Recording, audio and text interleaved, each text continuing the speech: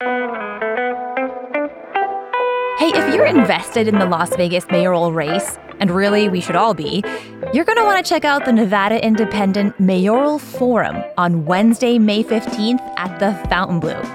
The Indy CEO, John Ralston, will be moderating a live panel with the three frontrunners. You know, it could get spicy, so don't miss it. Tickets are available at thenevadaindependent.com/events. And as a bonus for CityCast Las Vegas members, we've got 2 pairs of tickets we're giving away tonight. So make sure to join at membership.citycast.fm if you haven't already.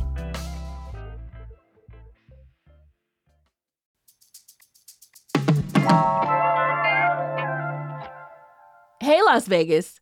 Our new governor, Joe Lombardo, gave his lengthy State of the State address on Monday, laying out his agenda and all the places he wants to spend our revenue in the coming year.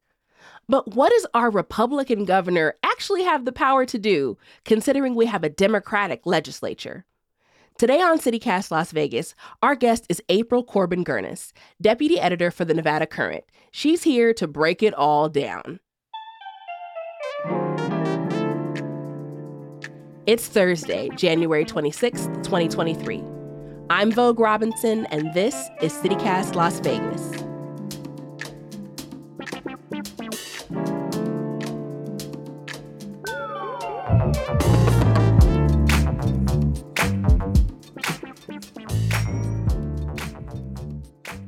Good morning, April Corbin-Gurnis. Thank you for joining us on CityCast Las Vegas. Yeah, thanks for having me. Absolutely. So you just wrote an article regarding the Democratic-controlled legislature's response to Governor Lombardo's State of the State, that lovely 1-hour talk.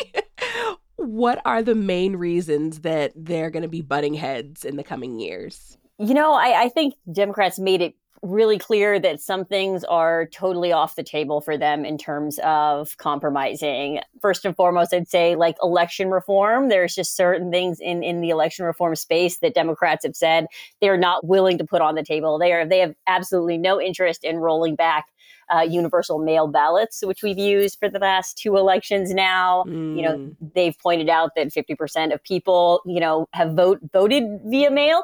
And that seems to be a really popular option for people. And they see it as access. And that's something that's non-negotiable to them. So that's something that's sort of totally off the table in terms of being willing to scale that back, which is something that Lombardo called for in his State of the State. Yeah. And by scaled back, what did he mean? He means that, prior to the pandemic, if you wanted to vote via absentee ballot or mail ballot, you had to request one. And then because of the pandemic and everybody not wanting people to congregate in long voting lines, we moved to an all universal mail ballot, which means everybody who was an active registered voter received a mail ballot. And then Democrats in the last legislative session made that permanent. Okay. So now it's going forward. We're all going to get mail ballots if you're an active registered voter. And Lombardo and a lot of Republicans want to reverse that. They want to go back to the old system where not everybody gets mailed a ballot. Okay. So they wanted to be back to by request only. Correct. And then that wasn't the only thing. Criminal justice also was a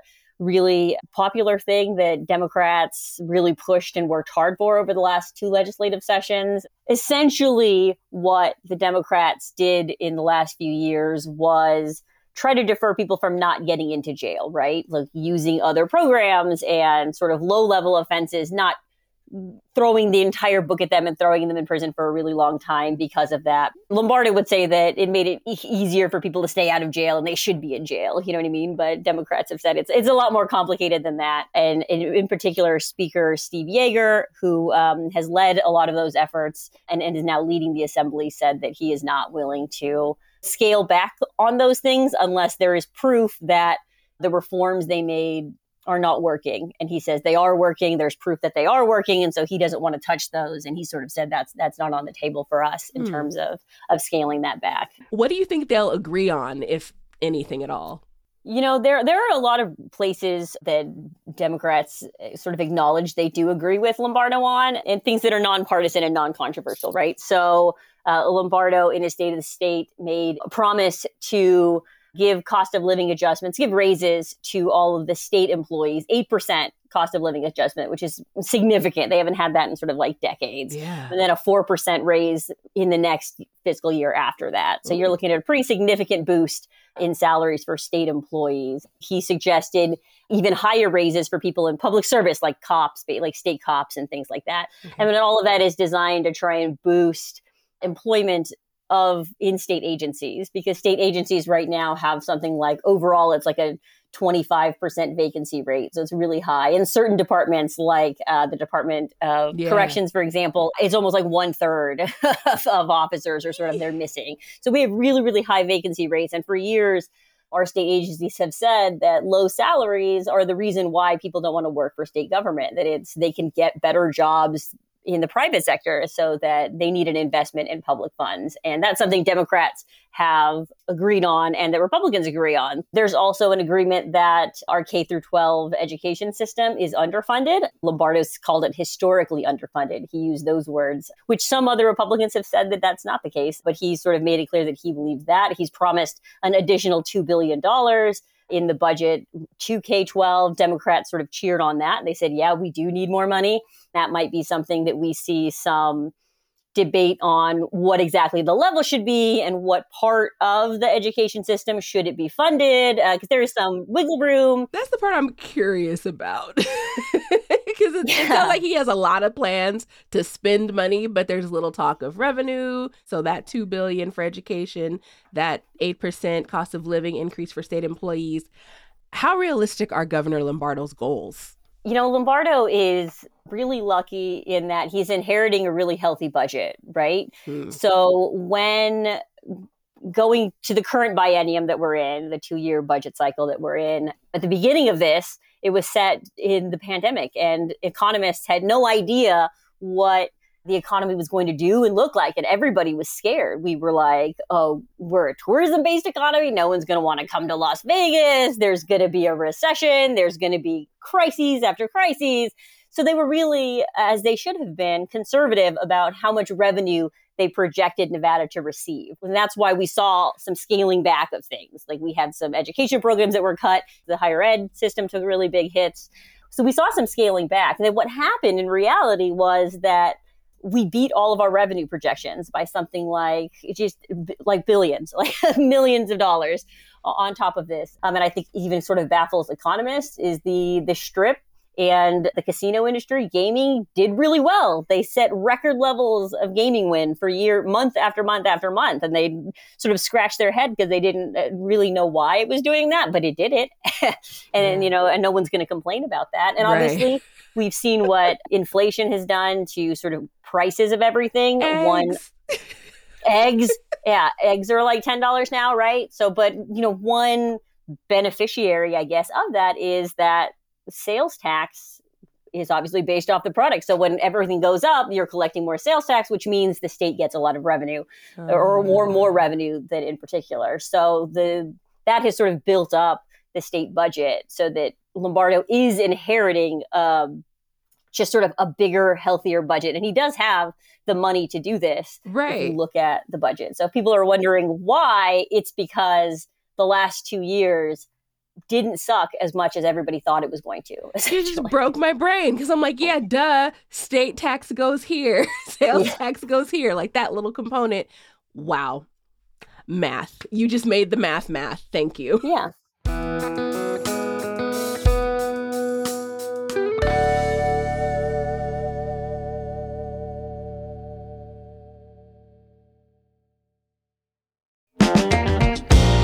Hey, it's David Figler, and one of my favorite food festivals is coming back to town. It's Vegas Unstripped over at the Palms Hotel on Saturday, May 18th. Over 24 chefs from some of Las Vegas's most talked about restaurants creating original, unique menu items they've never made before. Chef creativity at its best. We're talking chefs from Partage, Esther's Kitchen, Milpa, EDO, and more, including this year's James Beard Award finalist Steve Kessler from Aroma. Tickets are $150 and are all inclusive of food and drink, so you don't have to pay for anything once you're inside, no hidden up charges. I went last year and it was so crowded in the best possible way. We got one remarkable dish after another, and while it was a little indulgent, here's the best part: the net proceeds go to local charities. So head on over to vegasunstripped.com to get your tickets now. We'll see you there.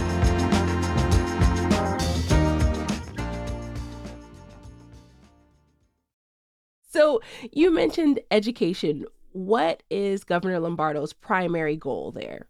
One of the things that Lombardo campaigned really heavily on was the idea of school choice, which is a sort of umbrella term that means expansion of charter schools, often expansion of private schools, and education vouchers, which essentially are public money paying for private school tuition for people who may not be able to afford private school on their own. Some very controversial stuff in the education space. And so he ran heavily on, we're going to expand school choice. So a lot of us were waiting for the state of the state to see what specific policy proposals he would propose. The thing that he ended up proposing in the state of the state was a $50 million funding of opportunity scholarships, which is a voucher-like system that pays for private tuition. Would be historic in the sense that it is the highest amount that Nevada perhaps could fund to opportunity scholarships, but it is by and large much shorter and much smaller than a lot of school choice advocates were hoping for. I think a lot of people were hoping that Lombardo was going to be pushing a sort of universal voucher system where every student could have access to this money and pull it out and go to a school that... Right. Where does that money come from? Exactly. So it was really scaled back in terms of what he's saying. That was kind of surprising, I think. I think a lot of us were expecting something a little more concrete and a little more expansive. Lombardo was defending that to sort of critics of that, saying that this is a first step. So we'll see if he has more plans beyond this in maybe future years, maybe when the political appetite is a little bit more there.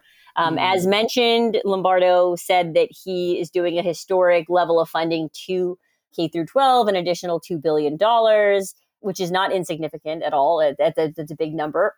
But he sort of said that this extra money is going to come with stricter accountability and stricter transparency, and we're going to demand that our students perform better. So he said, I want results, is what he said. And he said, if there's not results, then I will stand before you in 2 years demanding changes to governance and leadership within K through 12. Kind of a threat almost, like, here, I'm giving you this extra money, you better do something with it, or else. But what that or else means exactly is open to interpretation. So, I mean, does the governor actually have the power to enact any of these policies without help from the legislature? And which ones? Yes, that's a great question. The actual budget gets approved by the legislature. So when we're talking about any levels of funding that Lombardo's mentioned, whether or not he said, $50 million for this scholarship or $10 million for this program, and there were a few of those in his speech, all of those ultimately have to get approved by the legislature. Of course, the legislature passes the budget, which then goes to the governor, and then he has the opportunity to veto it. So if that does put some restrictions on there. So the legislature could take his budget and just completely ignore it and do whatever they want to do, and then they could pass it, and then Lombardo could just veto it, and it would have to go back to the legislature, and then they would have to do it again. And we've seen that at the federal level, right, where the government shuts down because they don't pass budget bills. Right. So both parties have to find a middle ground. They have to find, the key here is that the Democratic-controlled legislature will have to pass a budget that Lombardo was willing to sign. So again, that's where they're going to meet in the middle somewhat on that. Beyond that, there are things that the governor has direct control over. The state administrative offices and things like that, all of those things fall under his purview and he can change. Like one of the things that he suggested in his State of the State, which was actually pretty well received in certain groups, was sort of a realigning of our workforce development. So Lombardo made the case that right now workforce development is really splintered across the state. You have higher education institutions doing workforce development. You have local counties and local governments doing workforce education. You've got DETR, which is a state agency, doing, some programs and stuff for employment related things. And they're sort of splintered all over the place. So he said, I want to create an office of the workforce I think is what he called it, that would sort of house all of our workforce development in one place so that it could sort of be better coordinated. And again, that's sort of an administrative level thing that potentially could be really good and sort of streamline that thing and make sure we're not duplicating services and sort of wasting less money on that. That's something that Lombardo has the opportunity to do. Did any of his points during the State of the State come out of left field? Like, did anything just be like, oh, I didn't expect that at all?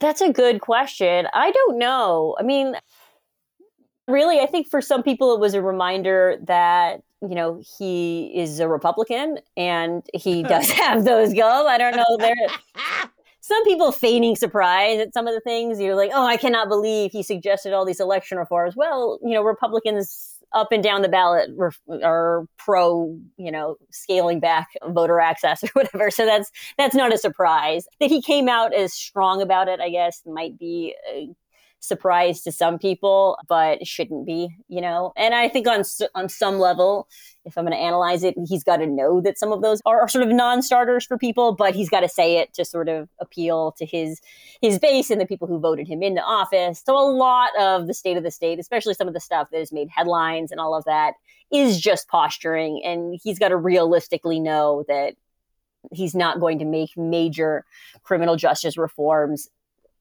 facing this, and he's not going to make huge election reforms based off this. But honestly, there wasn't a whole lot of things that were too surprising, I think, in there. And what about things that were maybe missing from the conversation? Because, we talk very often about that specific subject of people who are unhoused. And so are we talking about the unhoused populations, and where does that assistance come from? Yeah, Lombardo did not mention housing during his 1 hour long speech, which people were surprised about, or maybe not surprised, but they were upset about. Democrats really pushed in their response in their statements that they've made to media since that Lombardo needed to address the issue of housing. Obviously, there are a lot of sort of pandemic programs and assistance programs that are gone or we're scaling back right now as we speak. And housing, while it is flattened out, hasn't gotten any cheaper. And even just living as a person and talking that, you just know you've heard stories anecdotally of your neighbors having a hard time and their rent's been removed, have been boosted up. So it is a major conversation among Nevadans, and it is it's for most people their biggest bill every month. So housing obviously is a huge issue that he didn't address within that. Democrats also brought up that he didn't mention reproductive health. Obviously, the State of the State fell on the same week as what would have been the 50th anniversary of Roe v. Wade, and Democrats have really pushed abortion rights as an issue. It is not surprising to me that Lombardo didn't mention that. I don't think. I like that he's minding his business. Yeah, right. I appreciate that. That's what I need him to continue to do. Yeah, and now I think Lombardo probably wants nothing to do with that issue. It hurt Republicans across the nation in the last election. And I think Lombardo benefited from Nevadans feeling pretty secure in abortion rights because of the fact that voters passed a bill in the 90s sort of protecting it. So I think he knows that that's an issue he doesn't want to touch, and he's just going to not mention it. How do you think Lombardo's tenure will go? Fingers crossed. That's a great question. I think we're all sort of wondering. The interesting thing about Lombardo was that he had held elected office. He was the sheriff of Clark County, which is a significant role, but not something that is setting policy statewide, right? So he has, and we've seen that, he has his opinions about criminal justice because he's a cop and a career law enforcement official.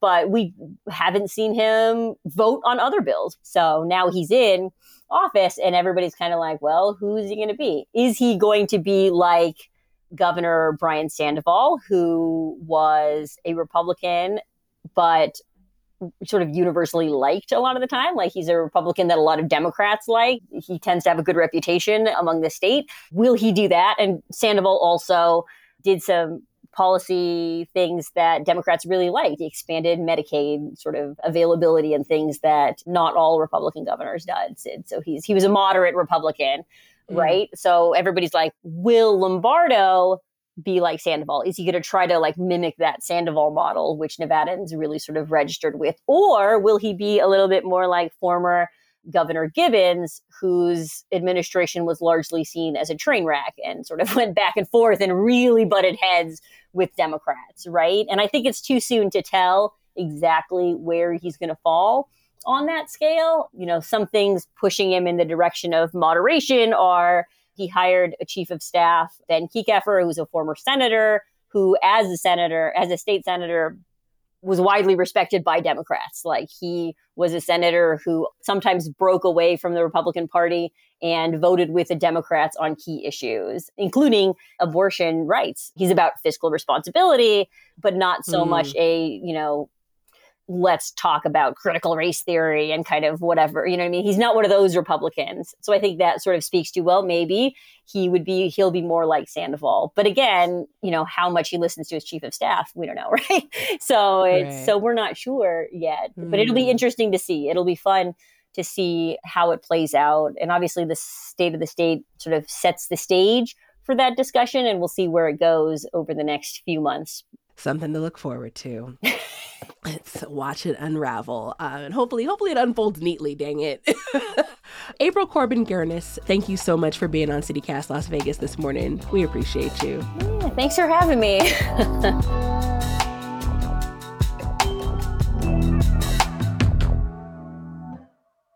Now, let's get into some news. 7 feet. That's how many feet Lake Mead may not lose. Apparently, the winter snowpack in the mountains will feed into the Colorado River. It won't refill Lake Mead, but we'll take every inch we can get. Also, our annual homeless census is being conducted today by volunteers. This is a necessary step in securing federal funding for programs that will help the unhoused. Curious to learn more? Listen to our past episode, Why Homelessness is Up in Southern Nevada.